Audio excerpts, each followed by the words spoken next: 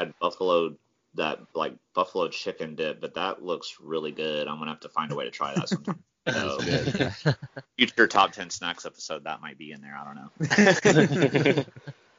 All right, Connor, tell us about your list. All right, so I guess I'll go Eric's route and go 10-1. So just like Nate, I got Cheetos at number 10. Apparently, I have two similarities to Nate, same positions, but we'll start with Cheetos at number 10.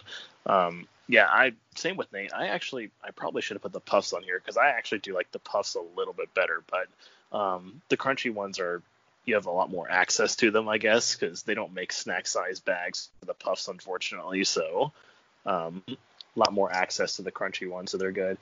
Then I put Pringles at number 9. I did put the original ones. I think for me, the pizza ones are probably actually my favorite flavor.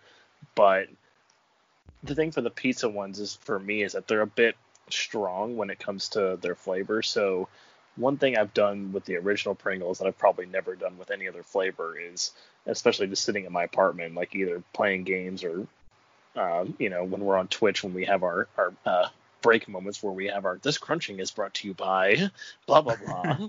Yeah. I've sat down and eaten like a whole can of these before. Like, unfortunately, I know that's bad, but original ones are the only ones I've ever done it with because their flavor is just like it's not as strong, so I don't get tired of them as fast, even though I like the pizza ones better. So I put those on there. Then I guess my weird one that a lot of people would probably go at number 8 is I've got kale chips. If they're made right, they're actually really good. They have these ones that they sell in like containers that just aren't as good. They're just kind of like I wouldn't really eat them. But I know my mom has made like homemade kale chips before in the oven, and you get the right amount of salt and the right amount of just like a little bit of vinegar on them, and they're fantastic. Like I said, I know a lot of people would go like, ugh, kale, gross. But I really like them. So then, as I mentioned, the other similarity I have to Nate at number 7, same exact spot. I got Thin Mints. Nate was kind of like, between Samoas and Thin Mints. Thin Mints are definitely 100% my favorite Girl Scout cookies. I know we recently did a poll on Twitter, and Thin Mints was the victorious Girl Scout cookie flavor, so because they are the best, obviously. But I will say, the only way to eat Thin Mints is you got to put them in the fridge. Anybody who doesn't put them in the fridge before you eat them, you're eating them wrong. Then number 6, I put Goldfish, specifically the Parmesan Goldfish, the best goldfish flavor out there. And this is the same thing for me with like the Pringles. I've sat down and like eaten a whole bag of these Parmesan Goldfish before. They're so good. I used to really like the original Goldfish when I was growing up, but then I discovered what I was missing out on when I got the Parmesan ones. They have this one bag that's like a mix of Parmesan and pizza Goldfish, but I just don't find that as good as just the Parmesan on their own. So then at number 5, I've got Moon Pies. This is something that unfortunately I tend to forget about when I'm like going to the store looking for snacks, because I've always really liked these, but a lot of times they're kind of hidden in some more obscure places than some of these other snack foods are.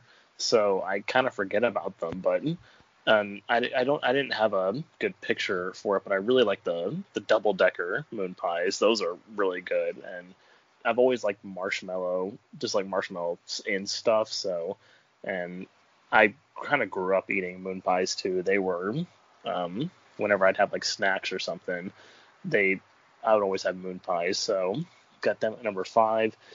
Then at number 4, it's funny because I don't think it was until I started talking to Eric and Zach, on a regular basis again, that I really got back into eating fudge rounds, because I'd had them before, but just not very often. I just thought it was like, yeah, these are good, but nah.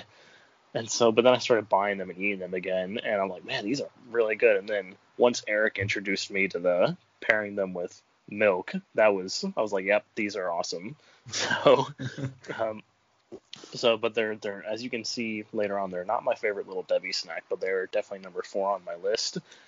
Then at number 3, I've got just regular good old chocolate chip cookies, and I can't remember.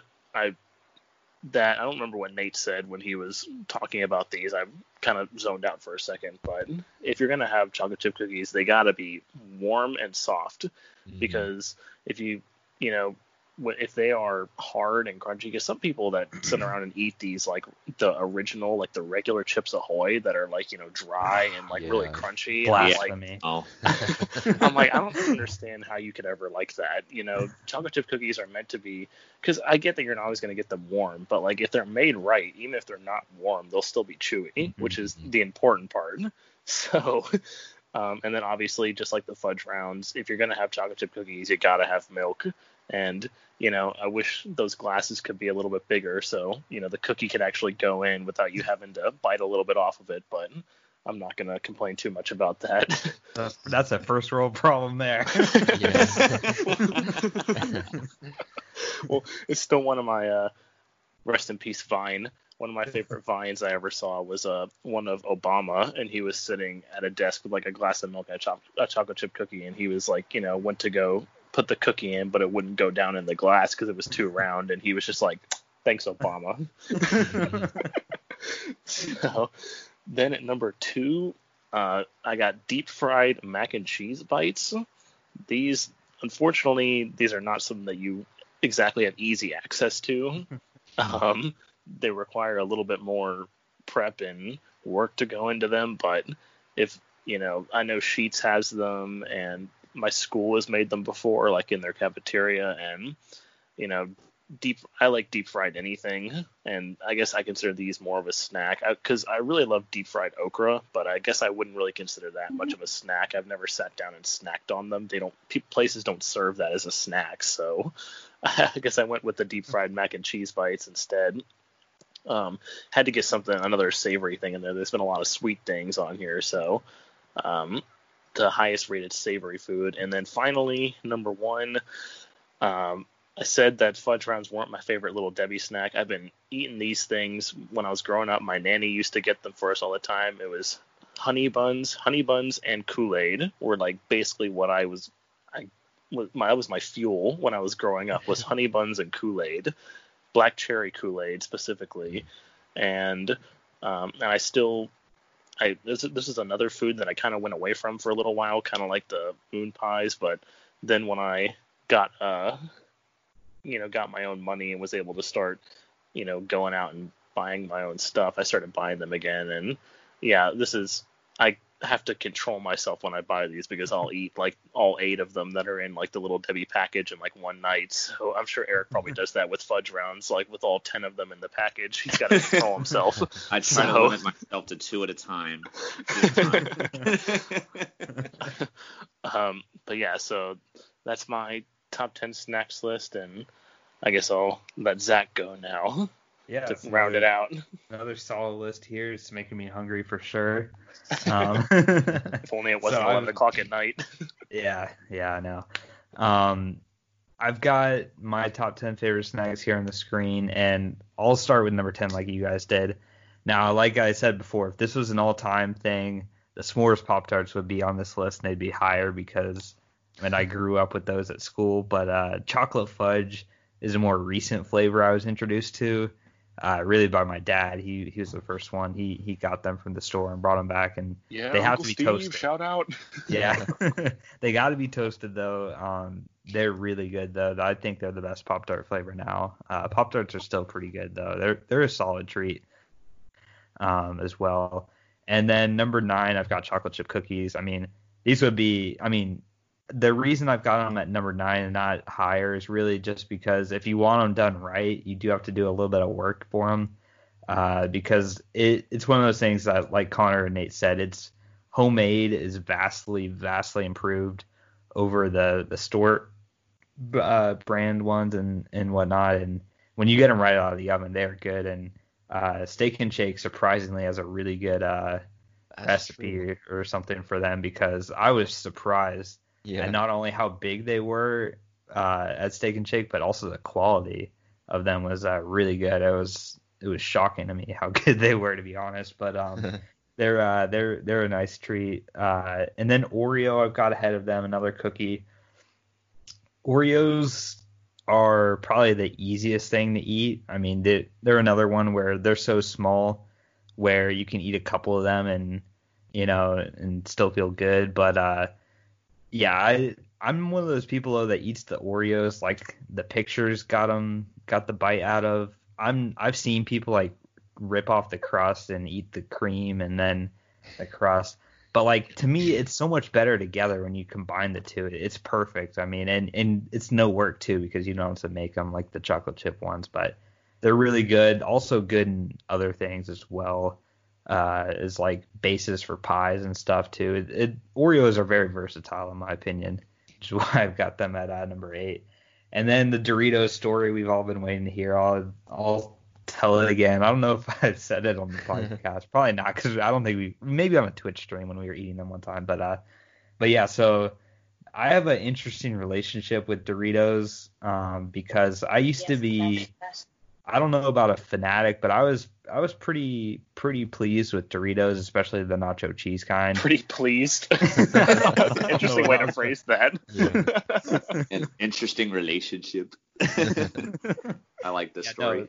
No, they were good for me, but I was in extended day in elementary school one time, and we always got like a snack and a little juice box every day, and of course I got a bag of Doritos and a juice like I always do, and I had them, and they must have been really old because they were super stale. I mean, they were like one bite and you know that these are bad type of stale. And then for whatever reason, after that moment and that experience, I never wanted to have Doritos again. And I shunned Doritos for like 10 years or so, maybe less than 10 than that. But it was a while. It was basically, I'd forgotten the taste. Let's just say that. I'd forgotten the taste. Wow. After that bad experience. That's how bad it was. But we were at South Carolina. We were at a family reunion. And Hilton Head. I was with Hilton Head, South Carolina. I was with Eric. Connor was probably there. I don't remember. But Eric was doing something on a tablet or phone or something. And I was watching. And he had this big party-sized bag of cheese Doritos. And he was eating them like they were like he was eating them like I know he had them ranked number 2 on his list. I've seen him eat these things. They are deservedly number 2 on there. And so once again, Zach is making it sound like that Eric is fat. Sorry, Eric. It's all good, man. It's all good. I gotta paint the story the way I saw it. It's okay.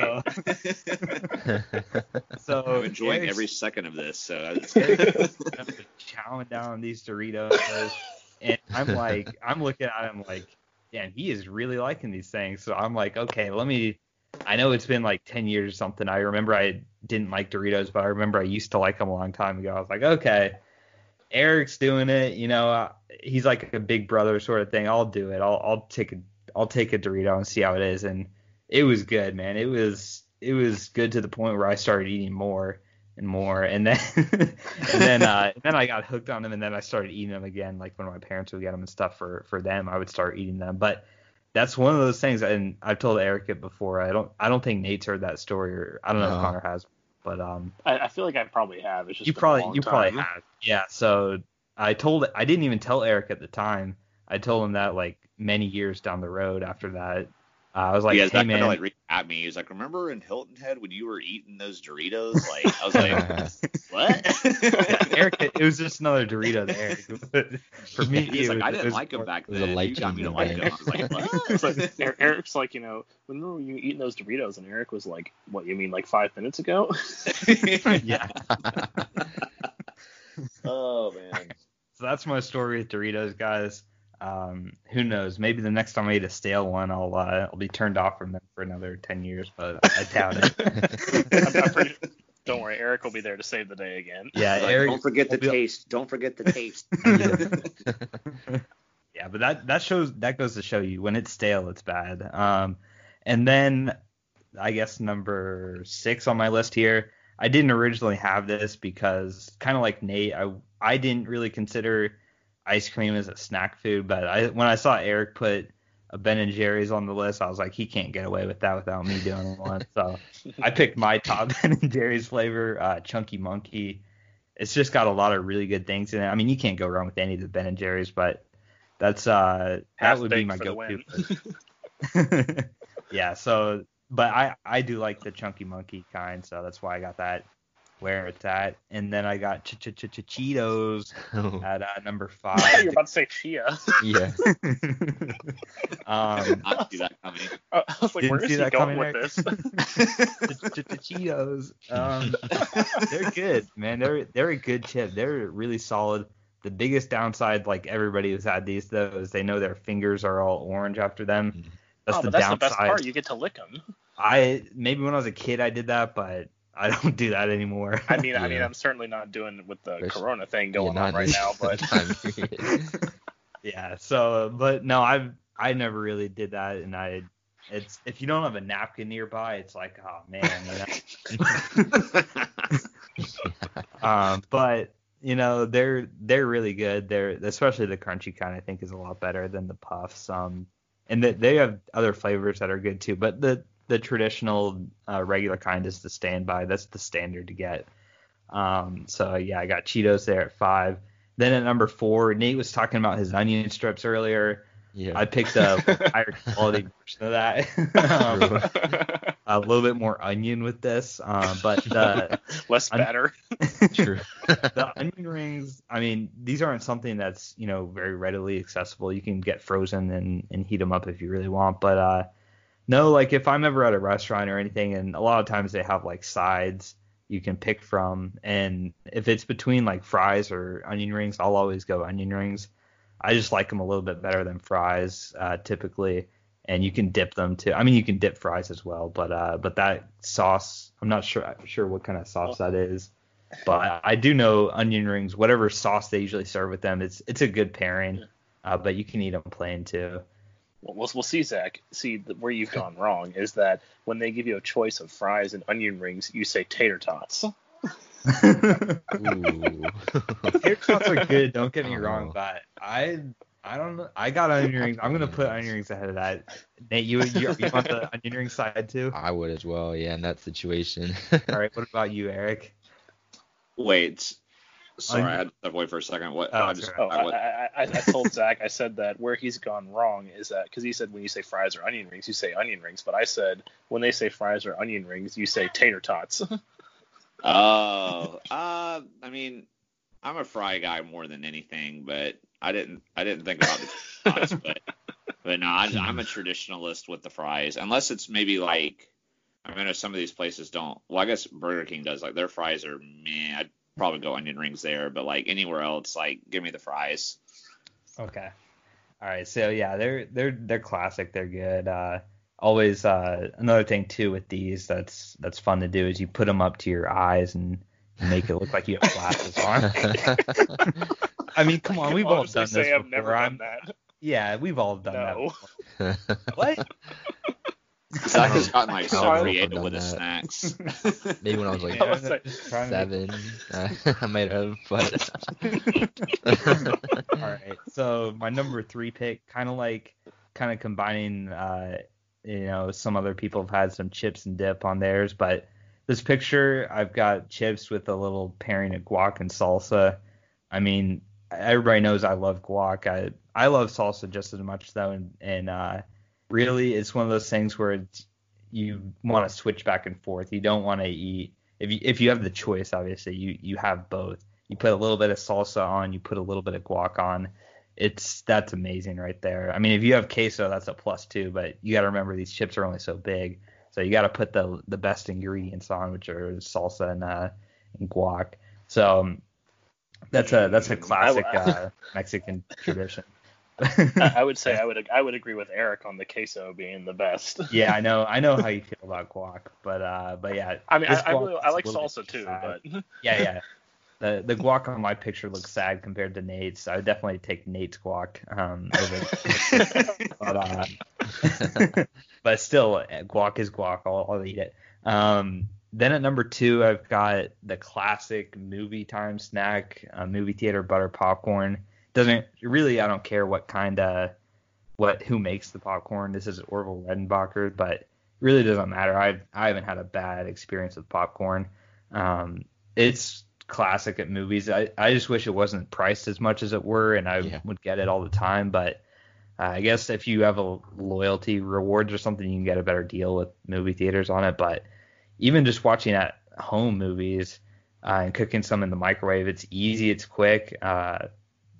It's another thing where you can just snack on and just. I mean, I really struggle with this at movie theaters when I get like a thing of popcorn. Not that if I get one the size of this, I don't have to struggle about it. But if I get the small kind, I gotta struggle to get through the previews without eating any because I want to save something in the movie. It's a struggle. It's one of those things where it's like if you give me like $1 million and I have to watch through like 20 minutes of previews like theaters do nowadays. And I can't eat a single popcorn, I'll pass the challenge. I'll get the money, but it'll be hard. It'll be a hard challenge for me. I was about to say, I would think you'd do it for $1 million. Yeah, I would do it. But what if it was for $20? $20? Yeah. Oh man, I don't know. It'd be hard. I want money. Yeah, it would, but it's just hard not to resist one. Like you would be thinking about it for like 10 minutes, but then. Like maybe the 13th minute you get like you don't think about it and then your instinct is just hand, bag, mouth. You know? Yeah. or like you'd be thinking about it and you'd be like trying to sneak one. Like if I can like sneak one of these into my mouth, like. I mean, just the smells coming off are just hitting your Cameras nose. everywhere, bro. Cameras everywhere, bro.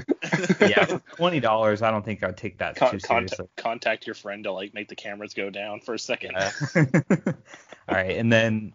On my number one spot, kind of like Eric. I mean, if I really wanted to, I could fill a whole top 10 of Reese's, but these are the best, chocolates of all time, in my opinion, Reese's, and it's really not even close. And to me, the peanut butter eggs, I mean, they're all peanut butter, but the eggs kind, we really were in eggs theme last month with it being Easter, but these have the best proportion of peanut butter to chocolate. It's more peanut butter than you get in the normal cups.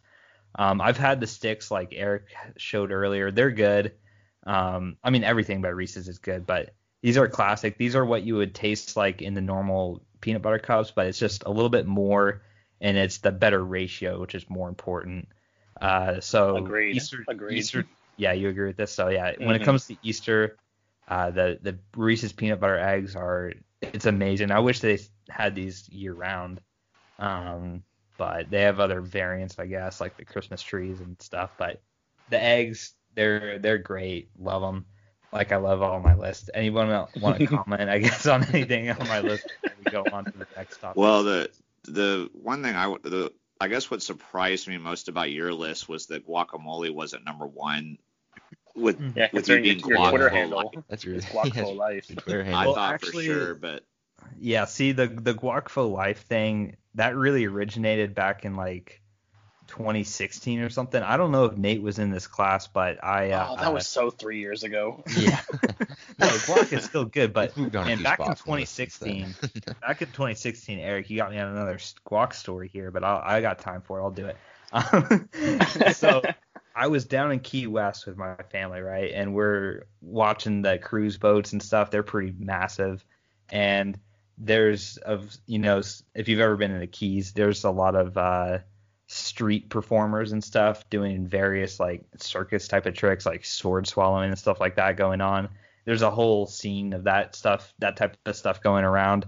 And there was this lady who had like a little guac stand where she was selling guac and chips and guac and salsas and stuff. And we got some and it was so good. I was like, dang, this is really good guac. And then I actually ended up doing for one of my high school classes, I think it was like Principles of Entrepreneurship or something. Oh, yeah. We had to come up with a business or a service or something, and we had to make a huge PowerPoint and a huge Word document about our product or service and basically say how we would start it up, how much money we would need, what our business model would be like, and all these different business things. And I actually made for mine a thing called the Guac Stop, and I made a guacamole food truck, with a menu centered around guac. I mean, you could get all kinds of guac. I would make all these different flavors and stuff, have different side dishes and stuff related to guac. And I was obsessed with guac. So when I made my Twitter account, that's why I made that name, Guac for Life. Don't get me wrong, it's really good, but given the choice, Eric, I'd take the eggs. I got you. I feel like you could make some good money if you actually were able to go through that. That sounds like a good idea. Yeah, no, I mean I'm not saying that it's I'll show you the logos later after the podcast that I have for the food truck. But yeah, it's one of those things that's not going to be like my goal in life or anything, but it's one of those things where like, you know, maybe one day down the road I'll actually follow through with this. But Nate, were you in that class? I can't remember if you were or not. I think I was. I did that same project. Yeah, I don't remember what I got on. Yeah, I don't think it was that memorable. Mark's was memorable to me. His presentation. He was like a gambling thing in Las Vegas. Right. That was memorable to me, but because Mark loves to gamble. But yeah, that ends the snack food talk and the random school stories I'm sharing now. So we'll move on to the NFL.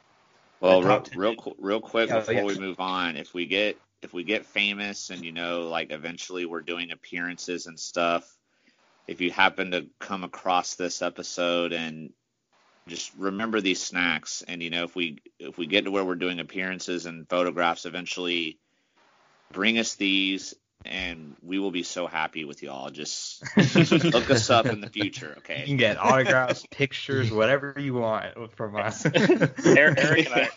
Eric and I are going to be in some serious Little Debbie commercials. Yeah. Yeah, you guys are these folks. Little Debbie, we're calling for you. Yeah. All right, sorry. It's okay. All right, so now we're going to talk about the top. We'll transition to top 10 NFL teams of all time.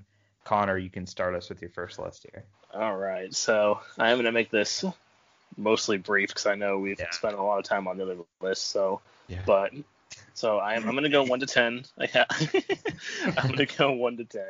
And so obviously number 1, there's no other team that you could put number 1 other than the 72 Dolphins. I mean, the only team in NFL history to go undefeated. It was 17-0.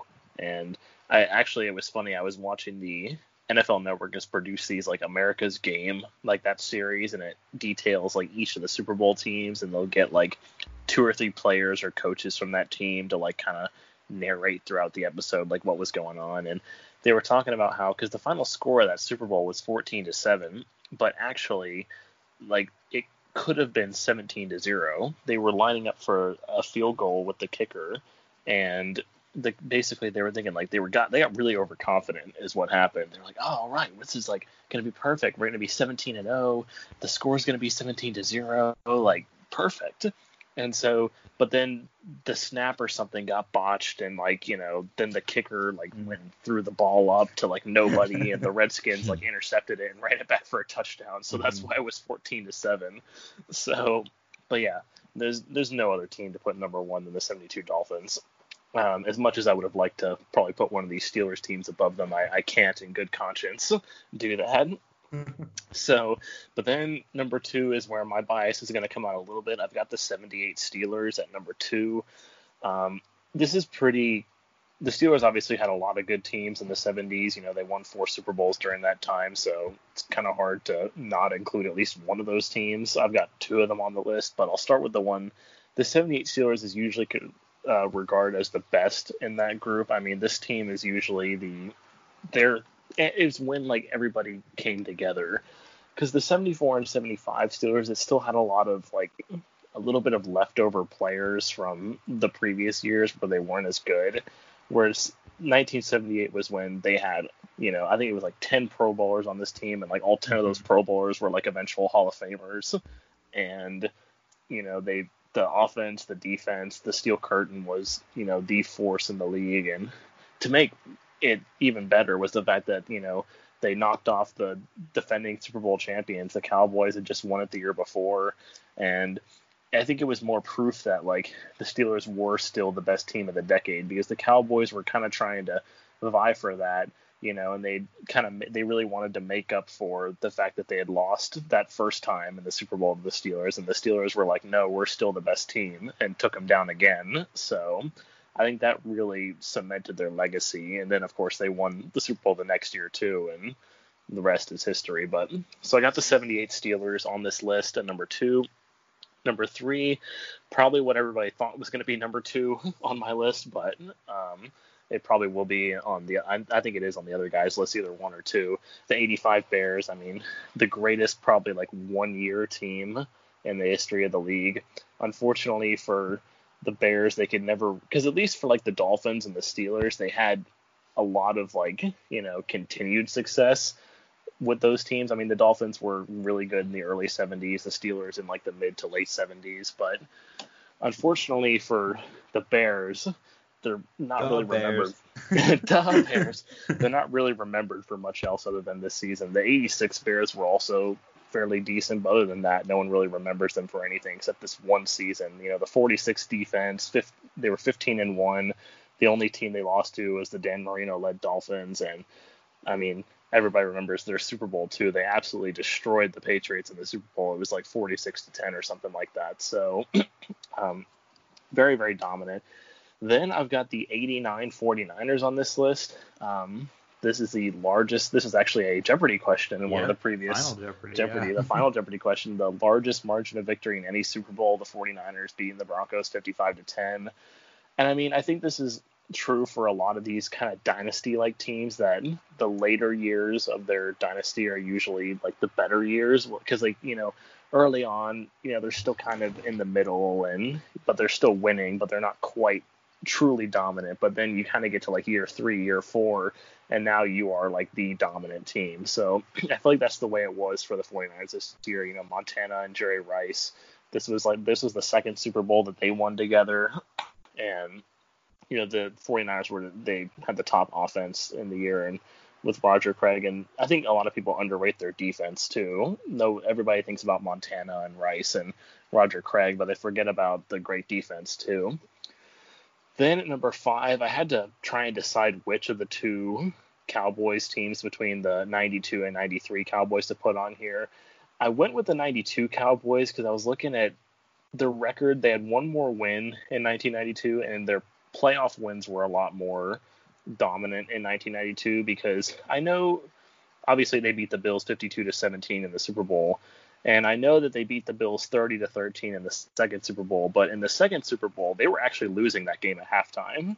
Like, the Bills were actually on course to win that Super Bowl, but the Bills just somehow, as unfortunately for my dad and all Bills fans out there, as the Bills always seem to do, the wheels just kind of came off, and the Cowboys took over in the second half, and they scored like 20 unanswered points or something like that. So that's why I went with the 92 Cowboys.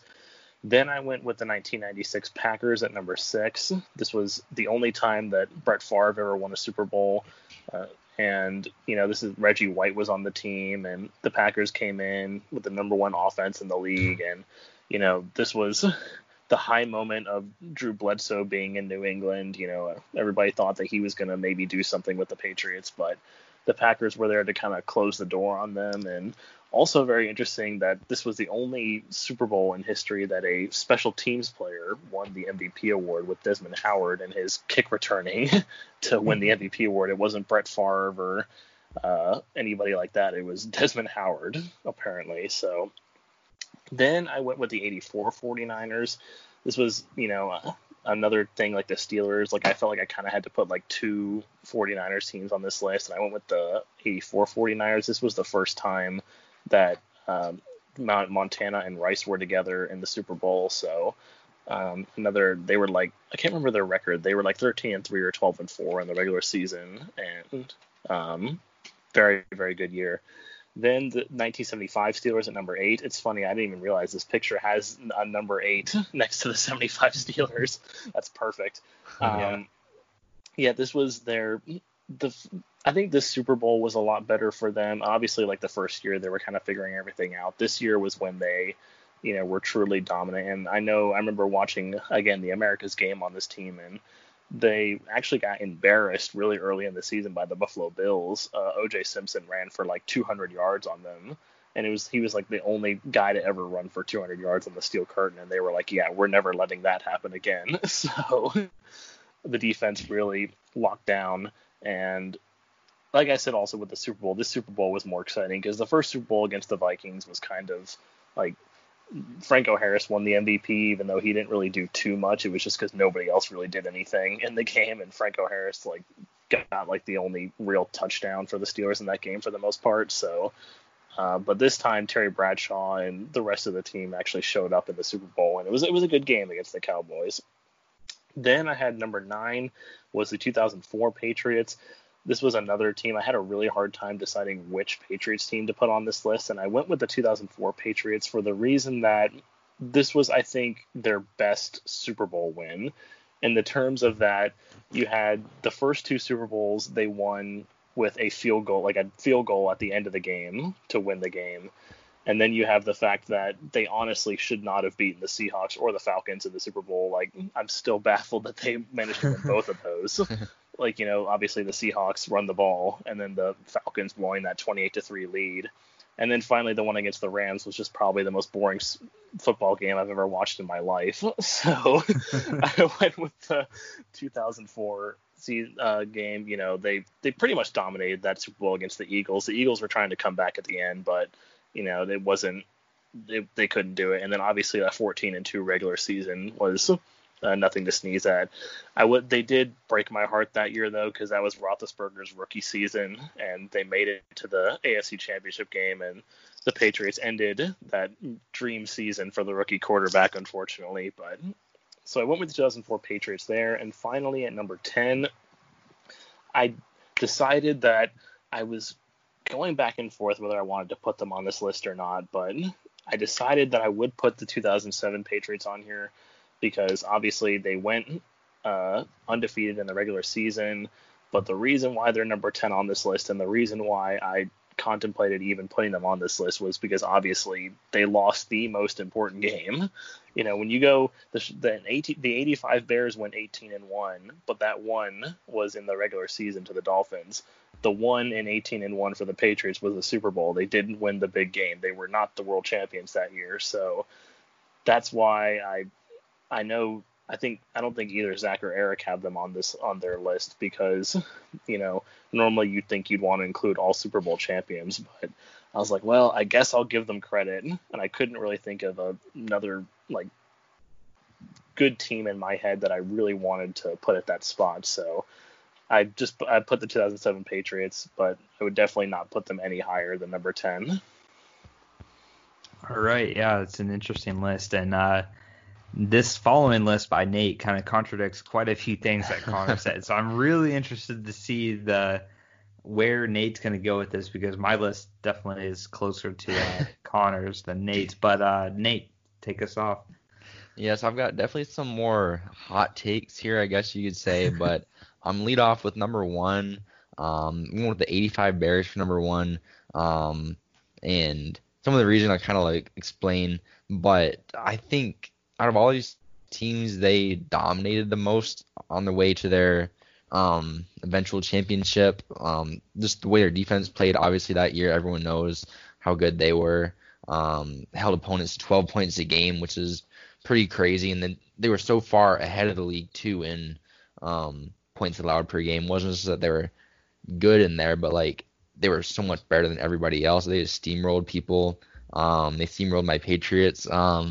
In their first Super Bowl appearance, beat them by like 30 points, which just flat blowout. So I had to give them the number 1 spot, just for that kind of level of dominance.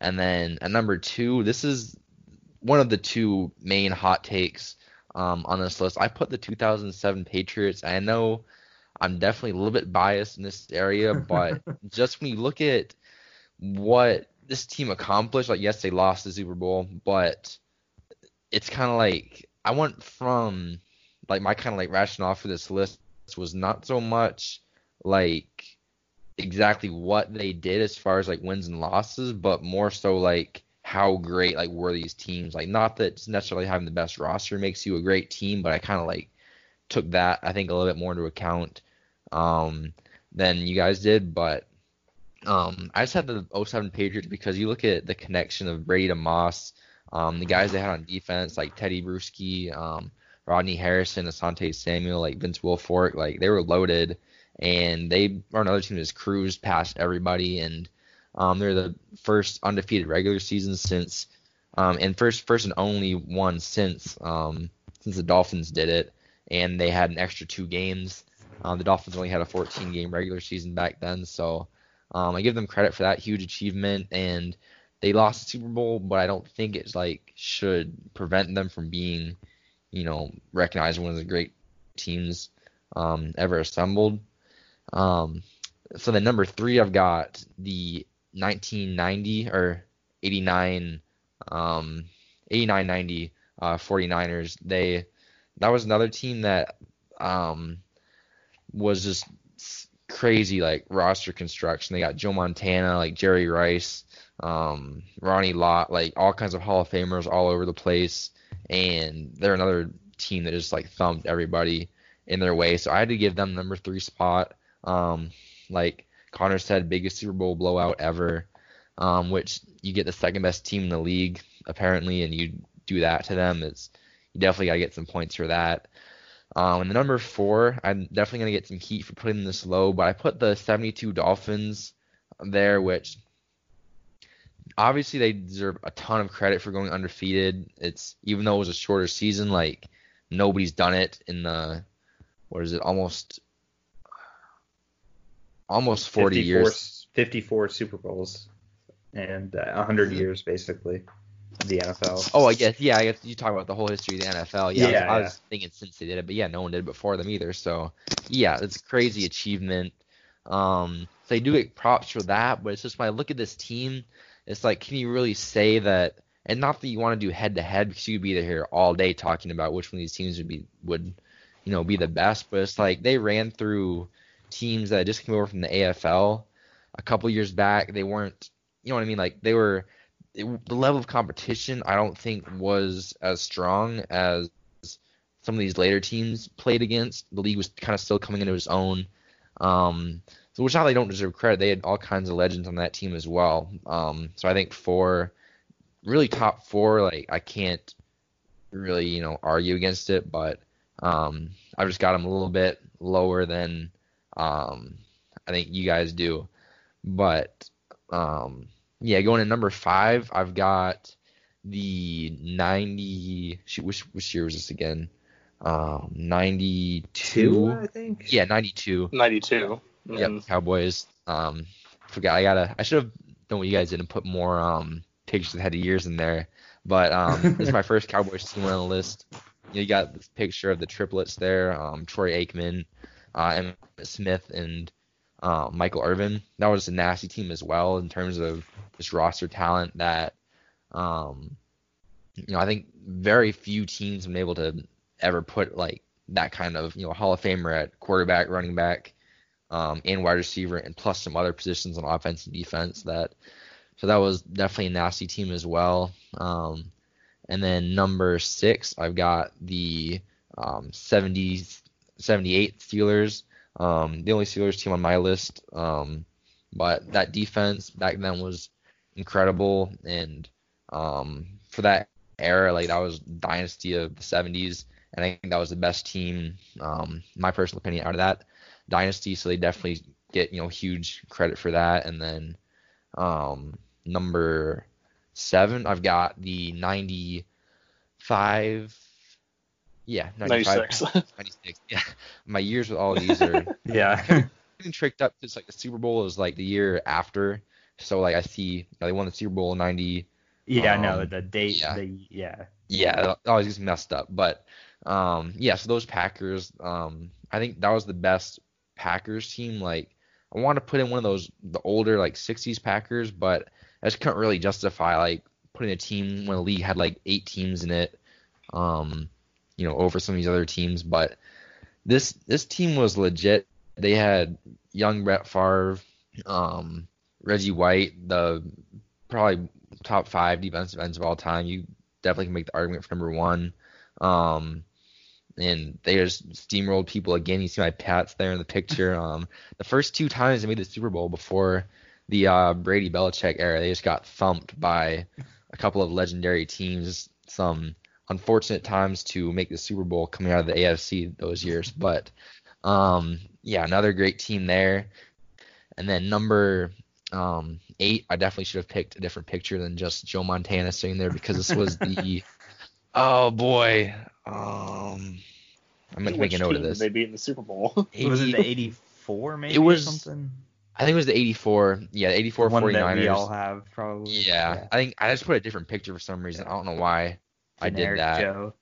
Yeah, I guess they didn't notice you guys had a picture in there already. But yeah, so that team before Jerry Rice got there. So if you were looking at the head-to-head thing, they probably won't be as dominant. But so that'd be the 83 49ers then, if it was before Jerry Rice got there, or like 82 or 83 then.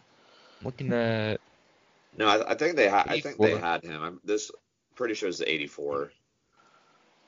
yeah, Well, either Well, no, I'm saying like if he's saying that that he wants the 49ers team from before Jerry Rice got there, then it would be the it'd be the 81 49ers before Jerry Rice got there. Oh, I had Pro Football Reference up, and it was 84. I didn't see Jerry Rice in the 84, roster. and they played the Dolphins. Mistaken. They did. Jerry Rice was on the roster. Oh, okay. Yeah. So Yeah. That's my bad. Well, yeah, same team there. Yeah, but that's kind of off Here, I'll topic. fix it for you. Yeah. Keep talking. But yeah, basically what you guys said is a great team, great roster as well. And then in 9th, I've got the 2003 Pats. Like Connor said, I think I went through all the rosters, and besides 2007, of all the Super Bowl winning Pats teams, I think this is definitely the best one. Most complete roster. That's another loaded defense with Richard Seymour, who's probably going to make the Hall of Fame soon, hopefully. Again, Rodney Harrison, like all those guys were there. Mike Vrabel. And then they beat the Eagles, not in blowout fashion, but they definitely controlled that game. They ran through the league, only lost 2 games, I believe, our regular season. So I think it was by far the most complete Pats team of the dynasty. And then in 10th place, coming in to round it out, I've got the 1974, I believe, Cowboys. No. Shoot. I think you're thinking of the the 71 Cowboys. Yes, that's the one with Roger Staubach. The original quote-unquote America's team. Definitely like were a dominant team, but also like the impact they had with, bringing in that kind of term like America's team. They had a couple of Roger Staubach was the veteran. They had, they brought in like the cheerleaders and had the whole like thing going on that kind of like revolutionized the NFL a little bit. So in addition to what they did on the field, which was obviously dominant and helped kind of spark a little bit of a Cowboys dynasty there for a while, that was another huge team as well. So that's kind of my list. I know it's a little bit some things A little bit out there. A little bit there. Yeah. Some interesting selections, but that's just how I kind of saw it. So interested to hear what you guys have. With all of these lists, there's always one person that is a little bit out there. Usually it's me, to be honest. It's usually the one most out there, but this one I think goes to Nate. Yeah. I had to keep it interesting. But, yeah, of course. So basically all of my pictures have shown up on other people's slides, but I'll go through them 1 to 10. So number 1, obviously, I have to pick the only undefeated team, the Dolphins. They really should have won that Super Bowl, like Connor mentioned that story before. It should have been 17-0 with the score 17-0, but that blocked field goal attempt and then the kicker just fumbling the ball. I mean, it's one of those things. It's a greatest. You tried to throw it up for some reason. Go watch the video. You'll get a laugh out of that. But luckily for the Dolphins, it didn't ruin it didn't cost them the game and the greatness. Can you imagine that? But no, that's why the score looks a little closer than it deserves to be. But that Dolphins team, I got to put it number 1 for their perfectness. And then number 2, the 07 Patriots too. But The other closest team to perfection, the 85 Bears I have here. Really, I think this would have been a more intriguing Super Bowl if the Dolphins had made it with Marino. That would have been really, because they were the only team that beat the Bears in the regular season. So if that rematch had happened, that could have gone down, I think, as one of the best Super Bowls of all time. The Dolphins had a couple more losses that year, and then obviously they lost to the Patriots to make it to the Super Bowl. But really fascinated to see how that would have turned out if the Dolphins had made it, if the Bears had won or not. Obviously, I still think they would have, but they lost to them the first time, so you never know. And then the third greatest team I have on my list, the 89 49ers.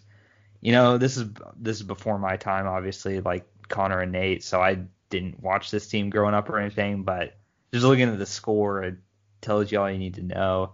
55-10 against the Broncos and John Elway says a lot about both sides of the ball, being able to score 55 points and being able to hold a Super Bowl opponent to 10.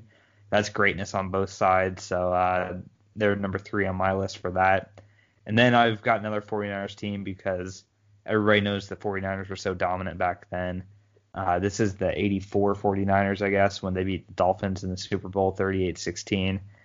Just another great team, just slightly less achievements, I guess, than that 89 team. Like Connor said, the dynasty set in and matured over time with that thumping of the Broncos. I think I just made that word up, but we'll go with it. And then I've got the 96 Packers here. Another great team littered with sorry. Everybody just got a spoiler of Eric's list there, but littered with greats like Reggie White, Brett Favre, and really destroyed the Patriots in their Super Bowl win too, which gives them credit for that.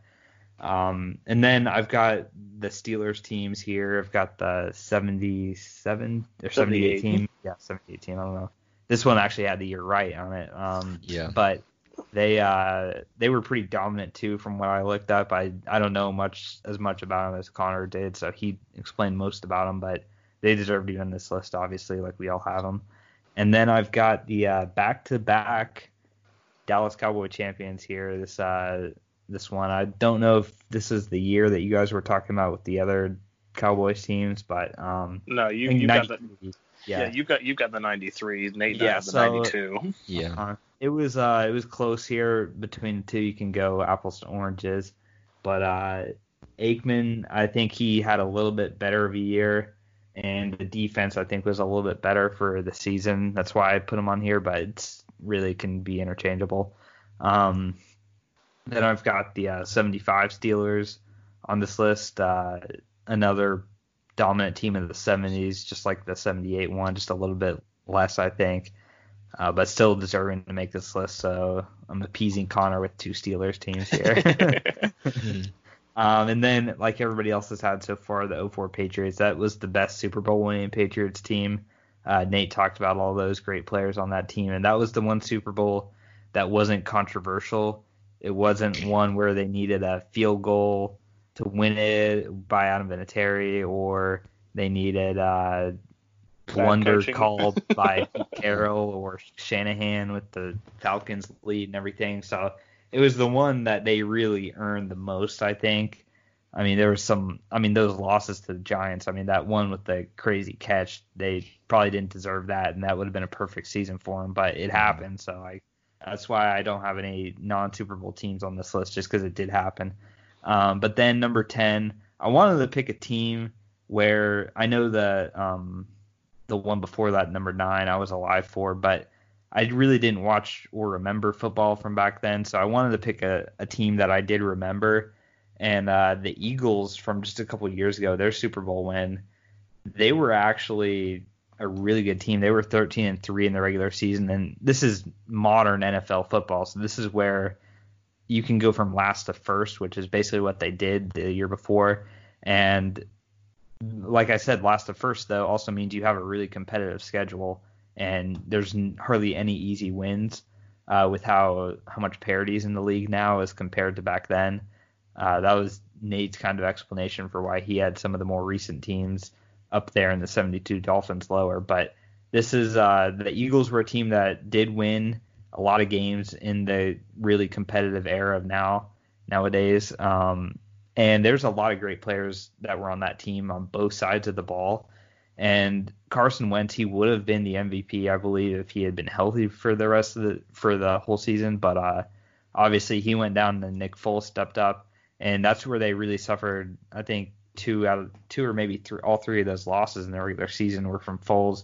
Probably just because, the backup being just thrust into play. He was a great backup, obviously, it turned out. But the thing with Foles is he did take a little bit of time in the regular season to get used to football again for the playoffs. But the Eagles, and then obviously you can't talk about the Eagles without talking about that playoff run they had. And the Falcons game was close, but between the Vikings game and the Patriots game, that was arguably the greatest playoff stretch by any Super Bowl winning quarterback.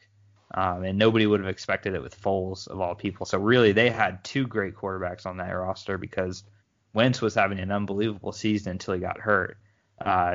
League MVP frontrunner. So you have that, and your backup quarterback played arguably the greatest two games in playoff history, and they beat the almighty Patriots too to top it off. They beat Tom Brady, who threw for like a playoff record. So that team, it was great defensively when it had to. The Super Bowl it wasn't, obviously, but the offense was great too. So that's why I've got the Eagles team. They were, out of all the teams that I've witnessed win Super Bowls, they were the best in my opinion to do so.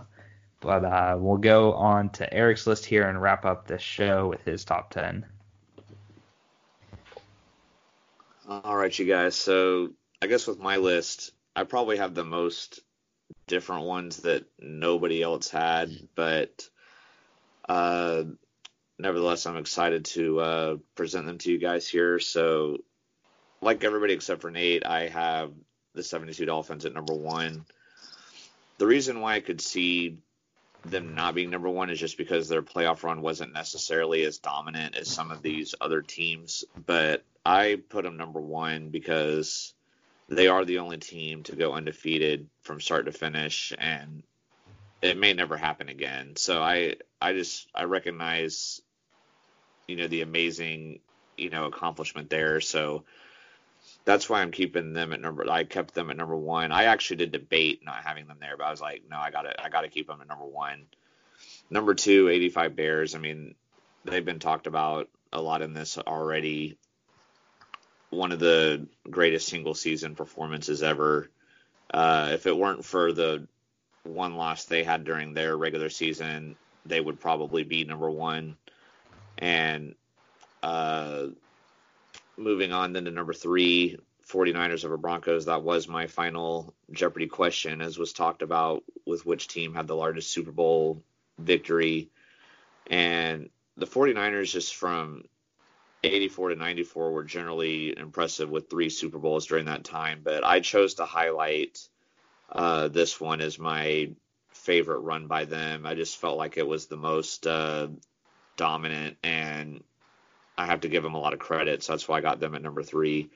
So moving on to my first one that nobody else had on their list, the 62 Packers. This was definitely going way back, but when I was researching teams, the greatness of all these teams, I chose to put them in there because they also, like the 85 Bears, they only lost 1 game.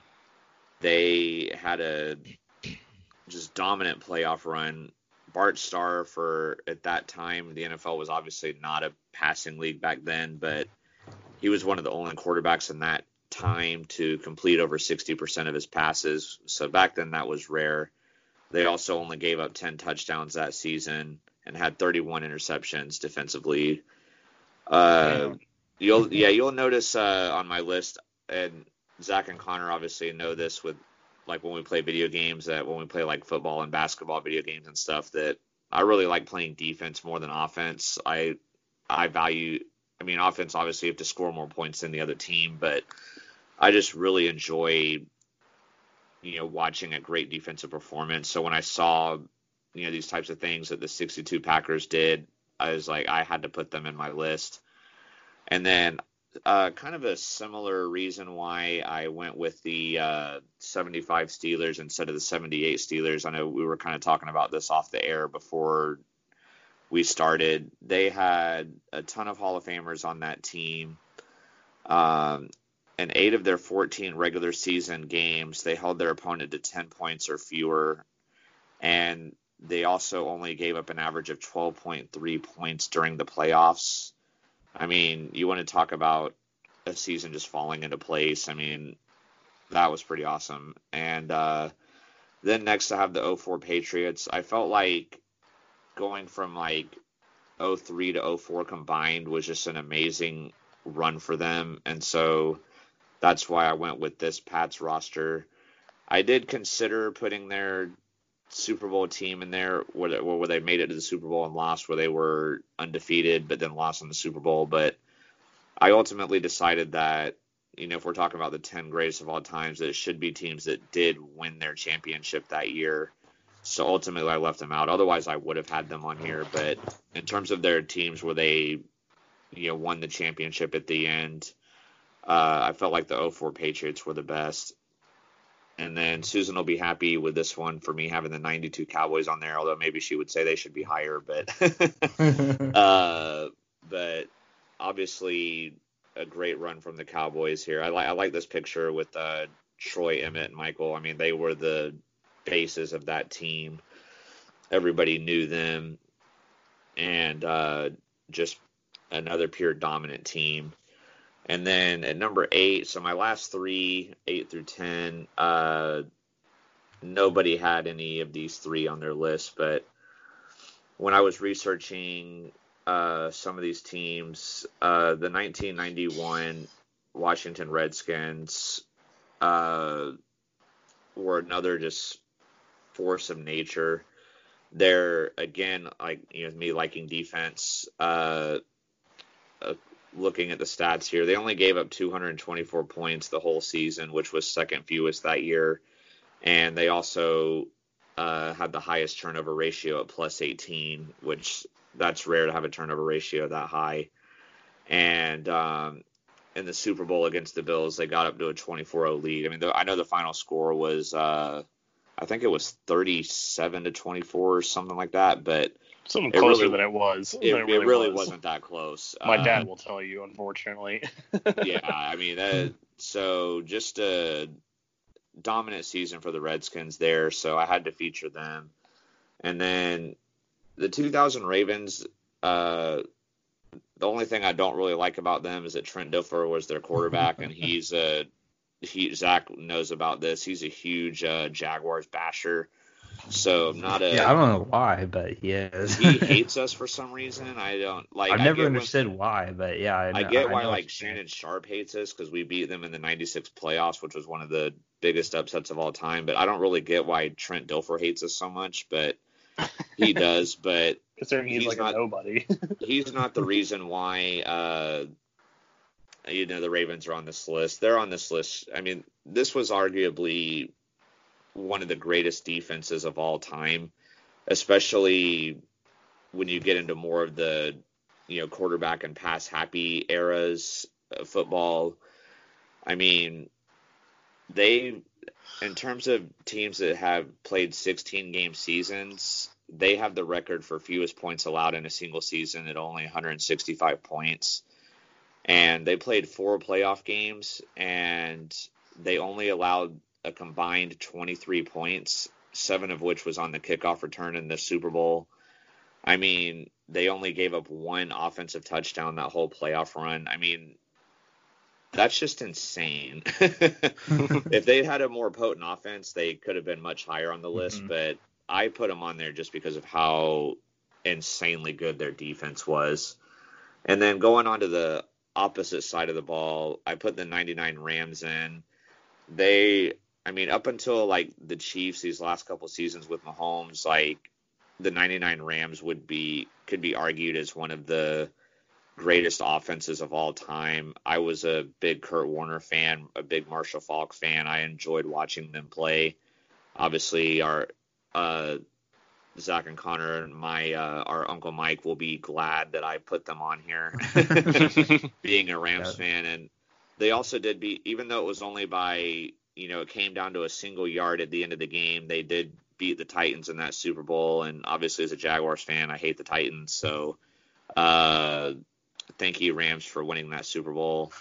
But I know, like, while none of the other guys had them in their top 10, I'm sure, like, this would be a team that, would have been, I'm sure many people would consider them as a contender for a top 10 greatest team of all time in terms of, like, while they may not be in the top 10, they could be debated as being in the top 10. I enjoyed watching them play, so that's gonna do it for my list.